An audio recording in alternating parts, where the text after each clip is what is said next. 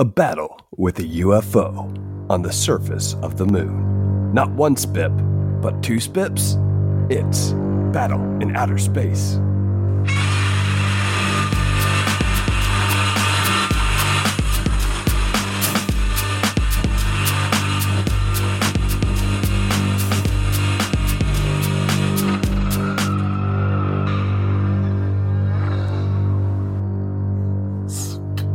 Spips. I don't know why they're called spips, Alex. Why are they called spips? I don't know. That's just what it is on the side of the rocket. You know, they're spips. Super science, super power. I don't know. I thought it was just, someone was trying to do ship 1 and ship 2, but they got lost in translation, so they became spips. Do you know what spips is backwards? Spips. It took me a second. Now, the real question, Alex, the real question is, are you Spip 1 or Spip 2 of this podcast, Alex? I'd probably be the Spip 1, because Spip 2 is the one that blows up, right? I can't remember. Yeah. Anyways, welcome back. This is the Monsters vs. Men podcast. We are the bargain basement podcast of the Kaiju Broadcasting airwaves. Today, we're trying our best to stay alive as we talk about Battle in Outer Space. Alex, I can't remember. I'm having a hard time remembering which spit blew up. You're the one that blew up. Okay. I'll take it. You know what? I'll take it. With this film, I'll take it. Yeah. It just means you went out with a blaze of glory. Me, I went to my old age, I got decommissioned, and I'm just sitting in a scrapyard somewhere. Right. Honestly, I was these ships, they look a little dated, and you're like, these don't look realistic. But I was actually looking at an old photo the other day, like interesting photos in history. I was looking for a photo for one of my classes, and the first rocket from Cape Canaveral actually looked a whole lot like one of the Spips. So I was surprised. Yeah. And normally you think of like Spip 1, I think. They look the same. But I was surprised because normally when I think about the rockets, I'm thinking NASA, and even more recently, I think Tesla, not Tesla, SpaceX. But these actually, for what, 1959, these look pretty realistic, actually. So I was kind of impressed with that. I like that after all the space movies and stuff we've seen, these are the ones that you question the realism on.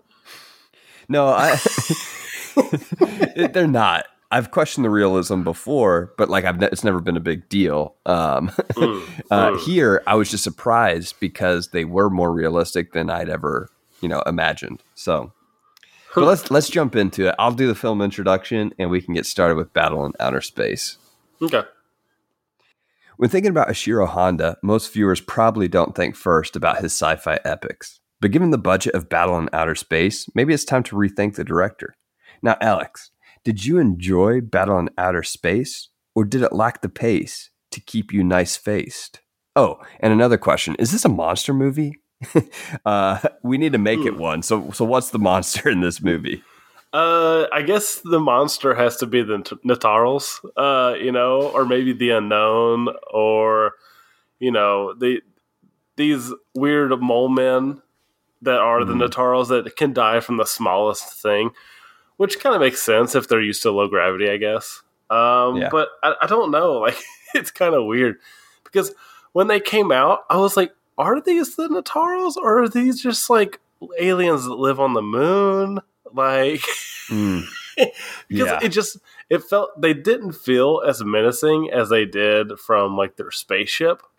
So, I legitimately didn't know. I was like, these have to be, I feel like, but they might just be like random moon monsters too. It's never addressed explicitly. It really isn't. It's not. It's not. I actually think that this one though is like a pretty fun sci-fi movie overall. But yeah, I think it's got its problems with a lot of these movies of this era of maybe possibly being too long. But I wonder what you thought of like the alien appearance of these things, because I actually liked them, even though they're really odd and like not really believable in a way.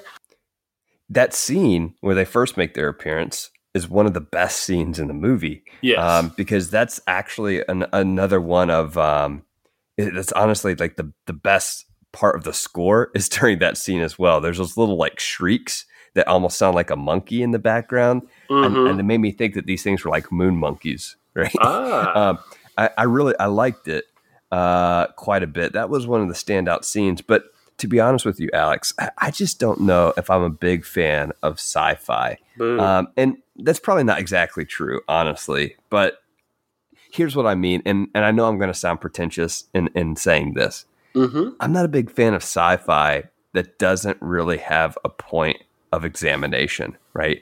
Where it's not examining what it means to be human in any sort of way. I think about Star Trek and I think about Star Wars, even Doctor Who.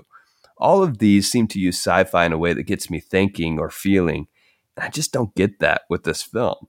It'd be one thing if Battle in Outer Space embraced camp, but I don't think it does. I actually think it takes itself a little too self-seriously. And as a result, I became quite bored. Maybe it might be because I'm, a modern day viewer and the action just can't quite match today's standard. It may be a problem with me, but are you with me any on this one? Were you find yourself bored at all? I'm not. I don't think I'm as down as you sound on this one. I would argue, and I think you would probably agree with me, that most of these movies from this era, especially early Showa era, they don't match today's standards by any means. They're pretty long, drawn out laser battles. This one was a long, drawn out shooting in one spot until you make a hole in it battle. Not nearly as bad as and lengthy as the Mysterians one, but it still did get a little boring. But I did enjoy it overall. I think it actually had plenty of camp in some ways. I think the mind control was like really goofy because there's this over topness to it that gives it just that Showa era feel for me. And even the disintegration that happens in this, I was like a little, I kind of laughed at it. I like that they did that. It's not something we've really seen as disintegrations. And yeah, poor Dr. Ahmed. Yeah, poor Ahmed. First one to be disintegrated. Yeah, first person to get disintegrated. But I liked his whole thing because the mind control gave us this aspect of the unknown. Now, I wish it was more prevalent than it was, like that anybody could be mind controlled. But I do think that, you were saying you don't really care for sci-fi as maybe, I guess you might put it as like a window dressing, maybe, I guess is a way to phrase it. I don't know if distilling something down to its genre like that is a service to it. I think it's no different than maybe like a period piece that I'm sure that you're so fond of. What I'm really getting at is that, if it's not any good, it's not going to be any good. And that's all it is for me. Because I think if this was a sci-fi movie that you liked and was like maybe even better made or even more epic, even without better messages about humanity, I think you would probably like it more, and you would probably cut it some slack for not having that humanity that you're talking about. But I'm kind of putting words in your mouth. I kind of want to know what you think. And also, all these films we've watched so far are technically under the sci-fi umbrella. And, Eric, you did say the same thing about monster movies before we started, and now look at you. Right. And I agree with you to an extent. Like, I just think a film with strong fantasy elements can actually carry the film for me. What I'm saying about the sci-fi elements is a film with just sci-fi elements can't quite carry the film for me at this point. A film with like giant monster elements could potentially carry a film for me beyond some of the other aspects that I would typically look for in film because I've become a fan of that at this point. Interesting. Right? I'm in a similar space with fantasy. Like you said, I don't really like fantasy. Like, it kind of bores me because I feel like a lot of it's derivative. But you probably feel the same way with sci-fi, which is pretty interesting. Yeah. Yeah, no, that is interesting. But look, I actually do have some points of praise for this film. There's a lot to praise, actually. There's a scene towards the beginning of the film between Major Ichiro Katsumiya and Itsuko. And it's that moon scene when they're looking up at the moon, and kind of the music and the score is great there by Ifukube, another great moment from the score. And it's genuinely a tender and contemplative scene between the two of them. I just wish we could have carried that on throughout the rest of the film.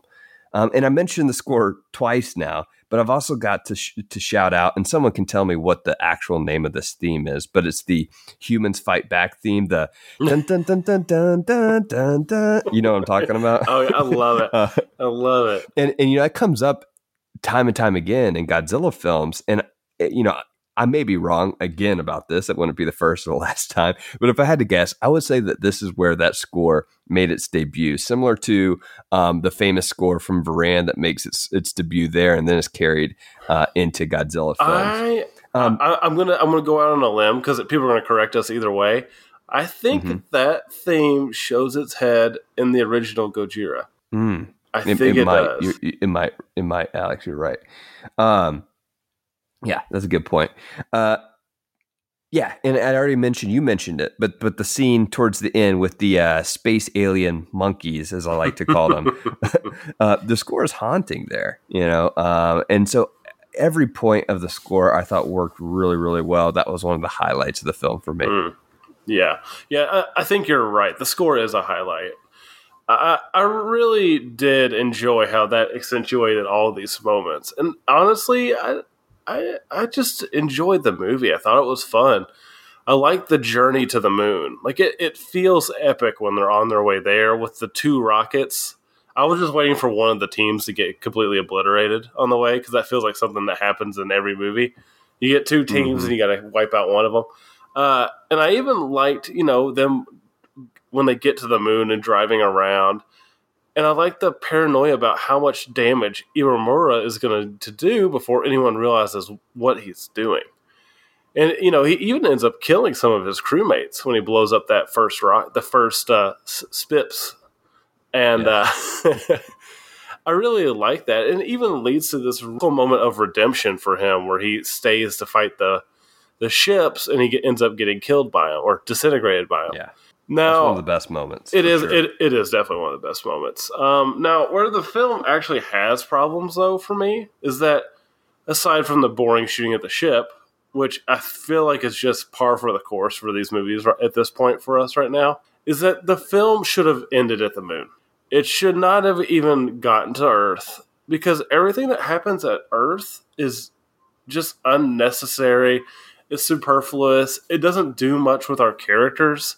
It's just like a wasted 12 minutes, I feel like. And I really think that they should have cut that down. But that's something that really seems to be a hallmark of some of these movies of this era, is like, we're losing our way at the end. Yeah, and I don't know what the issue is there, whether it's a part of the script or it's just the pacing for us as a modern audience.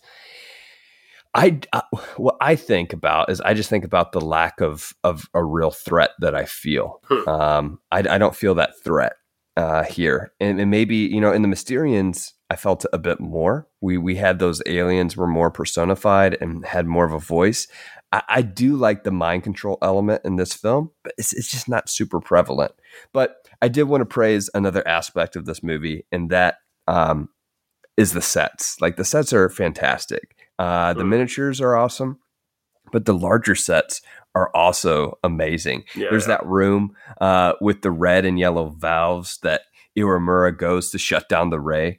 That room just looks like a real room, and it looks super cool. And you mentioned, when they get to the moon, those vehicles that they ride around in, those vehicles are awesome, even if it does look like an Oscar Mayer Wiener vehicle, right?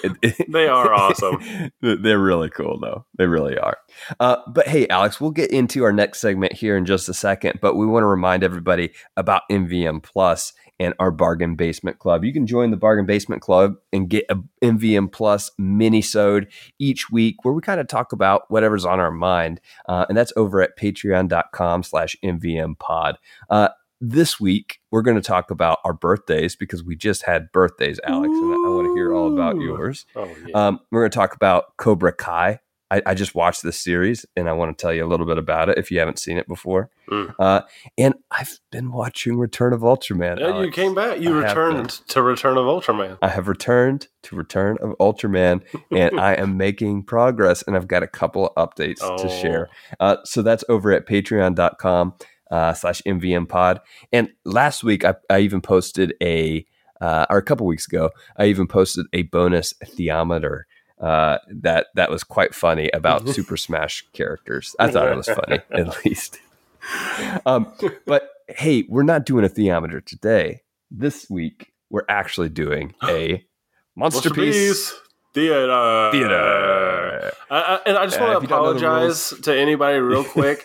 It is raining so hard here. So I'm gonna try to fix it in editing, but it is so loud.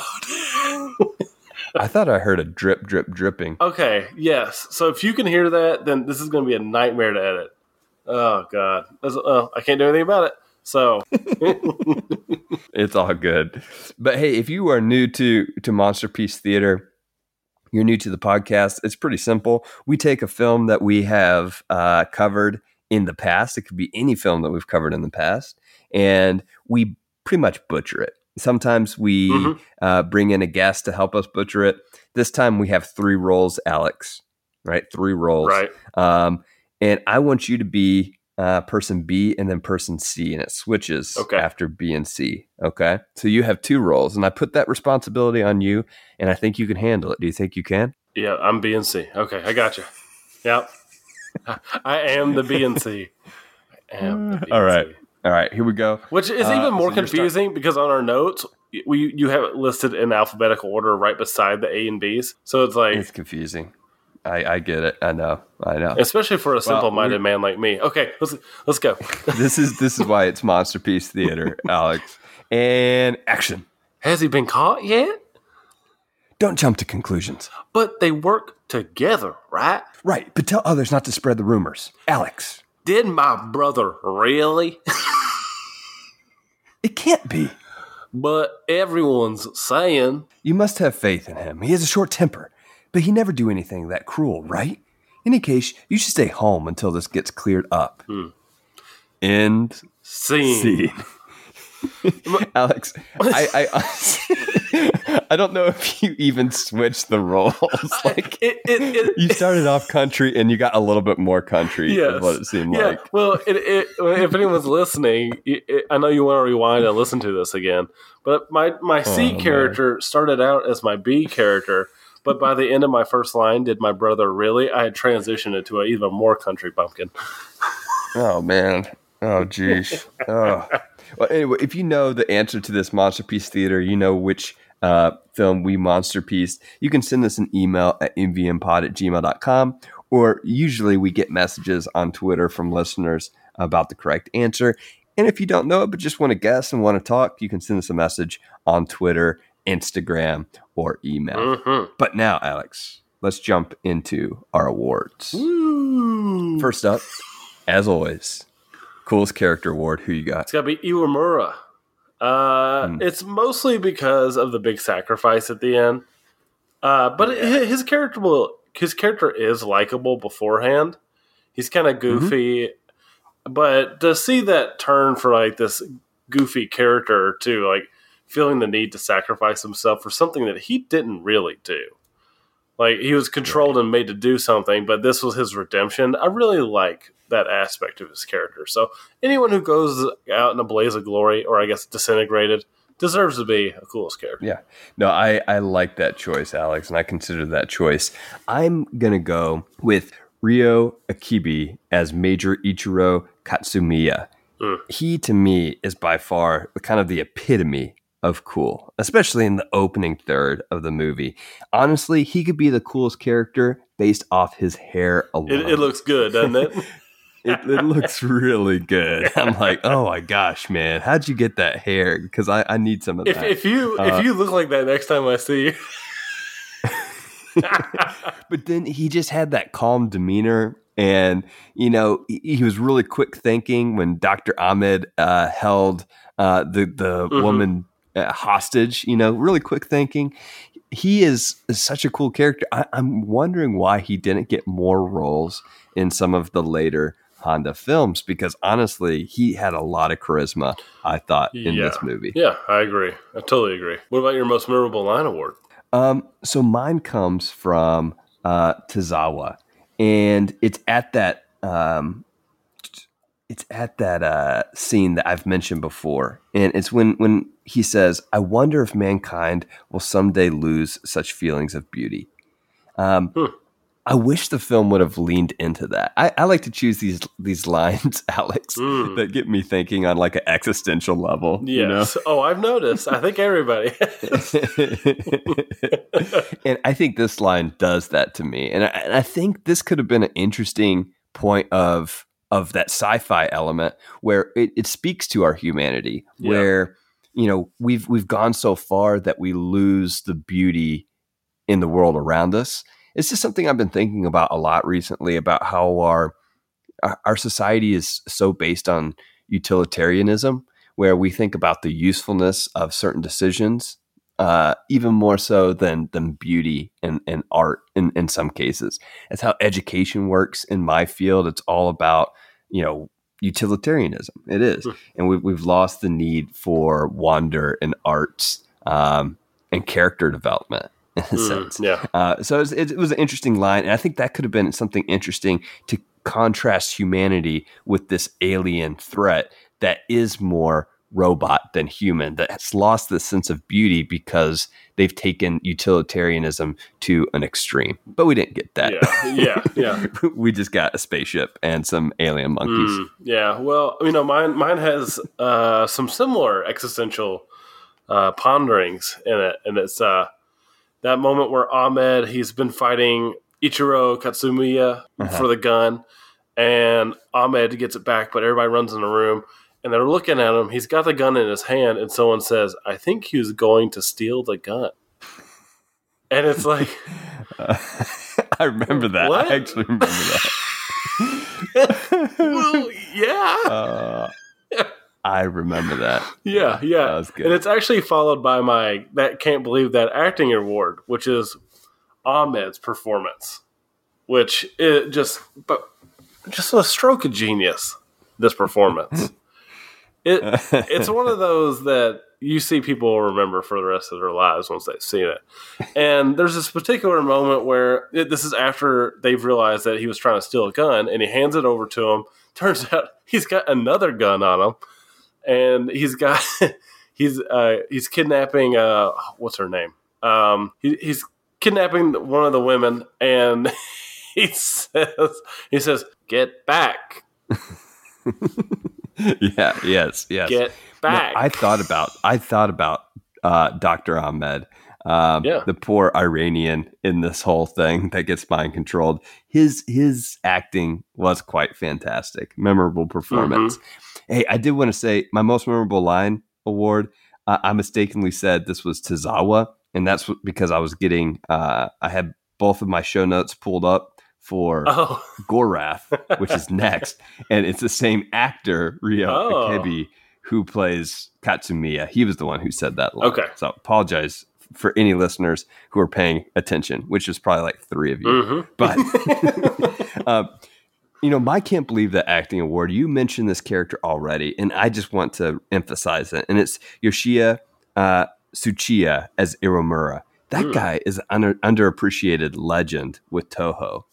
And I think he gives his most dynamic performance as, a bad guy / good guy who's really in pain throughout, and he's really conflicted. And that send-off scene that we've talked about is absolutely fantastic. Yeah. This guy has been in so many movies that we've watched, and I don't think we've mentioned him. So I really want to give him some praise and some credit here because I think this is his best role. Yeah. He did a really great job. What about your standout effect? My standout effect is that body that floats through space with the space station debris. Yes, that was actually... I always remember you. I always remember you, body floating through space. I was actually going to pick that one too, but since you took it, mine was going to be a moment right after that. It's the space dodge, where they have fired like the space rocket, I think is what they call it, at them, and they do that little dodge maneuver around it. It's just, I don't know what it is, Eric, but it's just so fluid looking. And I was just like, that's pretty epic. Like, I really like that for some reason. Oh man. Yeah, so I was really into that. What about your what about your that's a good shot of one? Mine is the zoom out from Earth as they're leaving the atmosphere. And it also really opened my eyes to something I hadn't really thought about before. And it's that all American movies do something that probably all Japanese movies do. And when you zoom out, you show America.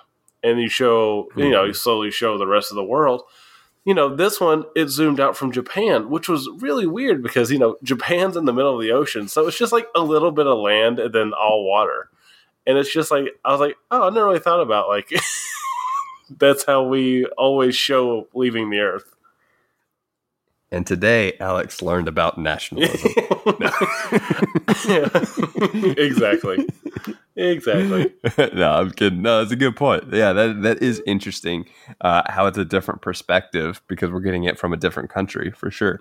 Mine is a random shot. And it's a shot of the moon cave. And as I said, the moon cave scenes are actually some of the best in this film because they have some feeling attached. There's this slow zoom in to the mouth of the cave, and it starts to feel ominous. The camera helps build the tone here.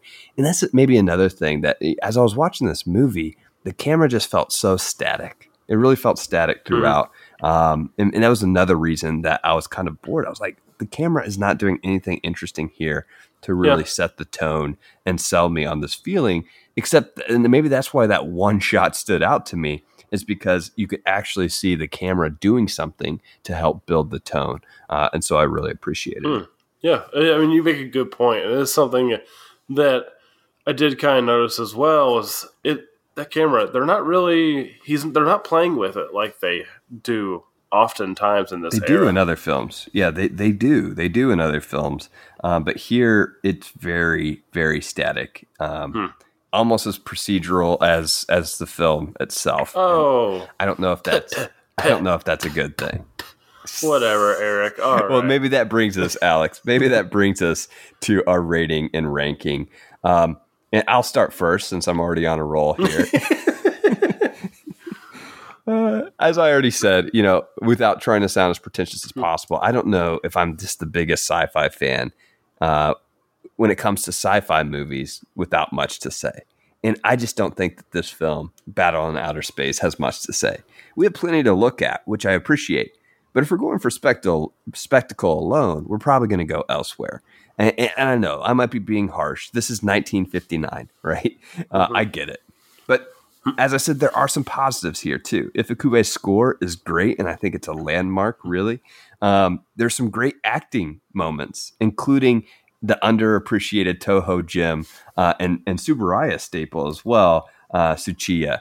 The sets, I said, they're both the miniatures and the life-size sets are unbelievable. Ultimately, though, I just wish this film had leaned into that line that I mentioned. I wonder if mankind will someday lose such feelings of beauty. We just never get that personification of the alien, of the other. There's no alien motivation. We have no real fear of the alien. Where are the personal stakes involved in this film? Where are the personal stakes? We don't get much of the personal stakes outside of that one intimate scene at the beginning. So I rank this film pretty low. I gave it a 2.5 out of 5, and I rank it just above Varan. Ooh. Okay. What about you, man? Yeah, I think I'm a little higher on this one than you are. I was rarely bored by it. Really, the boredom really set in towards the end of the film. Maybe a little bit towards the end of the moon escape. But I think it's a relatively fun movie. It does some aspects a bit by the numbers, like you said. But I think a lot of it is just like, I think a lot of my issues with it is just that by now, all of this is just kind of overdone. But by then, it wasn't. But we've seen something similar a lot, in 2020. But I do think it has some really fun elements. I'm all on board for this ride of the film until we get back from Earth, and that's where it kind of completely loses me. It becomes completely pointless in the final 12 minutes are completely pointless, and I can think of like numerous ways off the top of my head to resolve this issue with the film. And that's not to say that the movie is like pointless by the end of it. I am enjoying it, but no, I think that is what you're saying. But I like the feeling of when, like, the flight to the moon is just, it feels appropriately like epic in a way, but it does meander a bit. It does feel by the numbers. I don't know if it's fair to judge it by what it is compared to now, but I think for me it's going to be a 3 out of 5 because I enjoyed it, but the characters aren't too memorable. Iwamura is really a standout for me, than the hair guy, as we'll call him. Yeah, he's awesome. And, I do wish maybe we got a little more play from the Nartals. Because they were so interesting, and I just wish we had gotten to spend more time with them, because they did not seem like the ominous race that we saw the rest of the time. Right. No, I They're the Toho Ewoks. Yeah. All right. Next week we have got Gorath. And did you prepare your rhyme, or do I need to go first? I can do it. All right. Go for it. Oh, me? Okay. So next week we got Gorath. Will we face its wrath, or will we love it to death? Seth?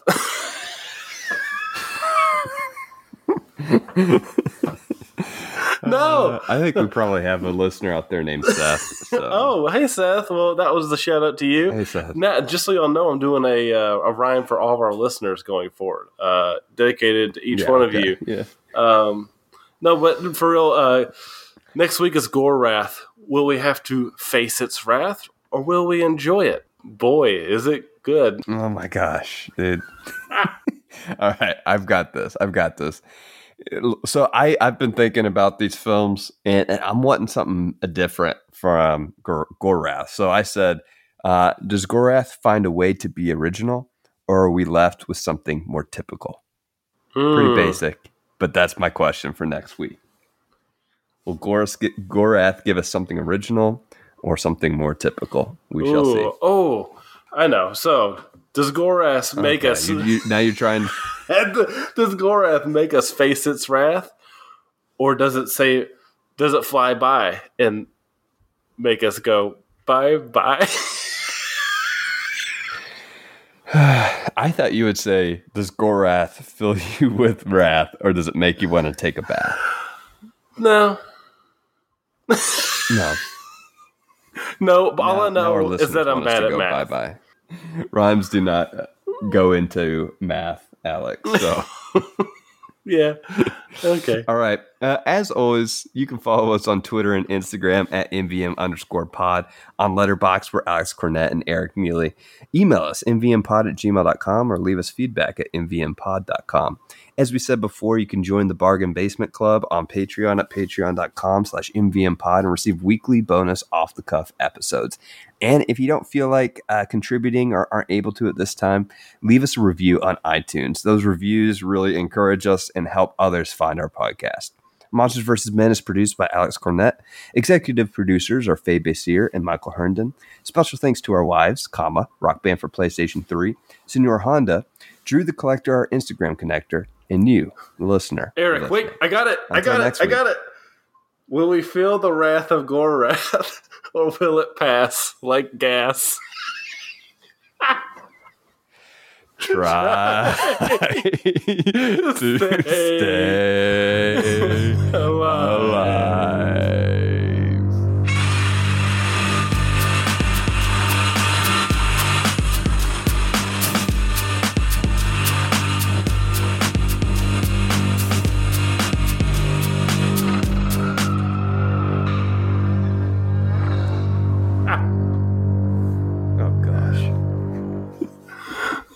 You spent my entire outro thinking of that. I had to redeem myself. That was awful.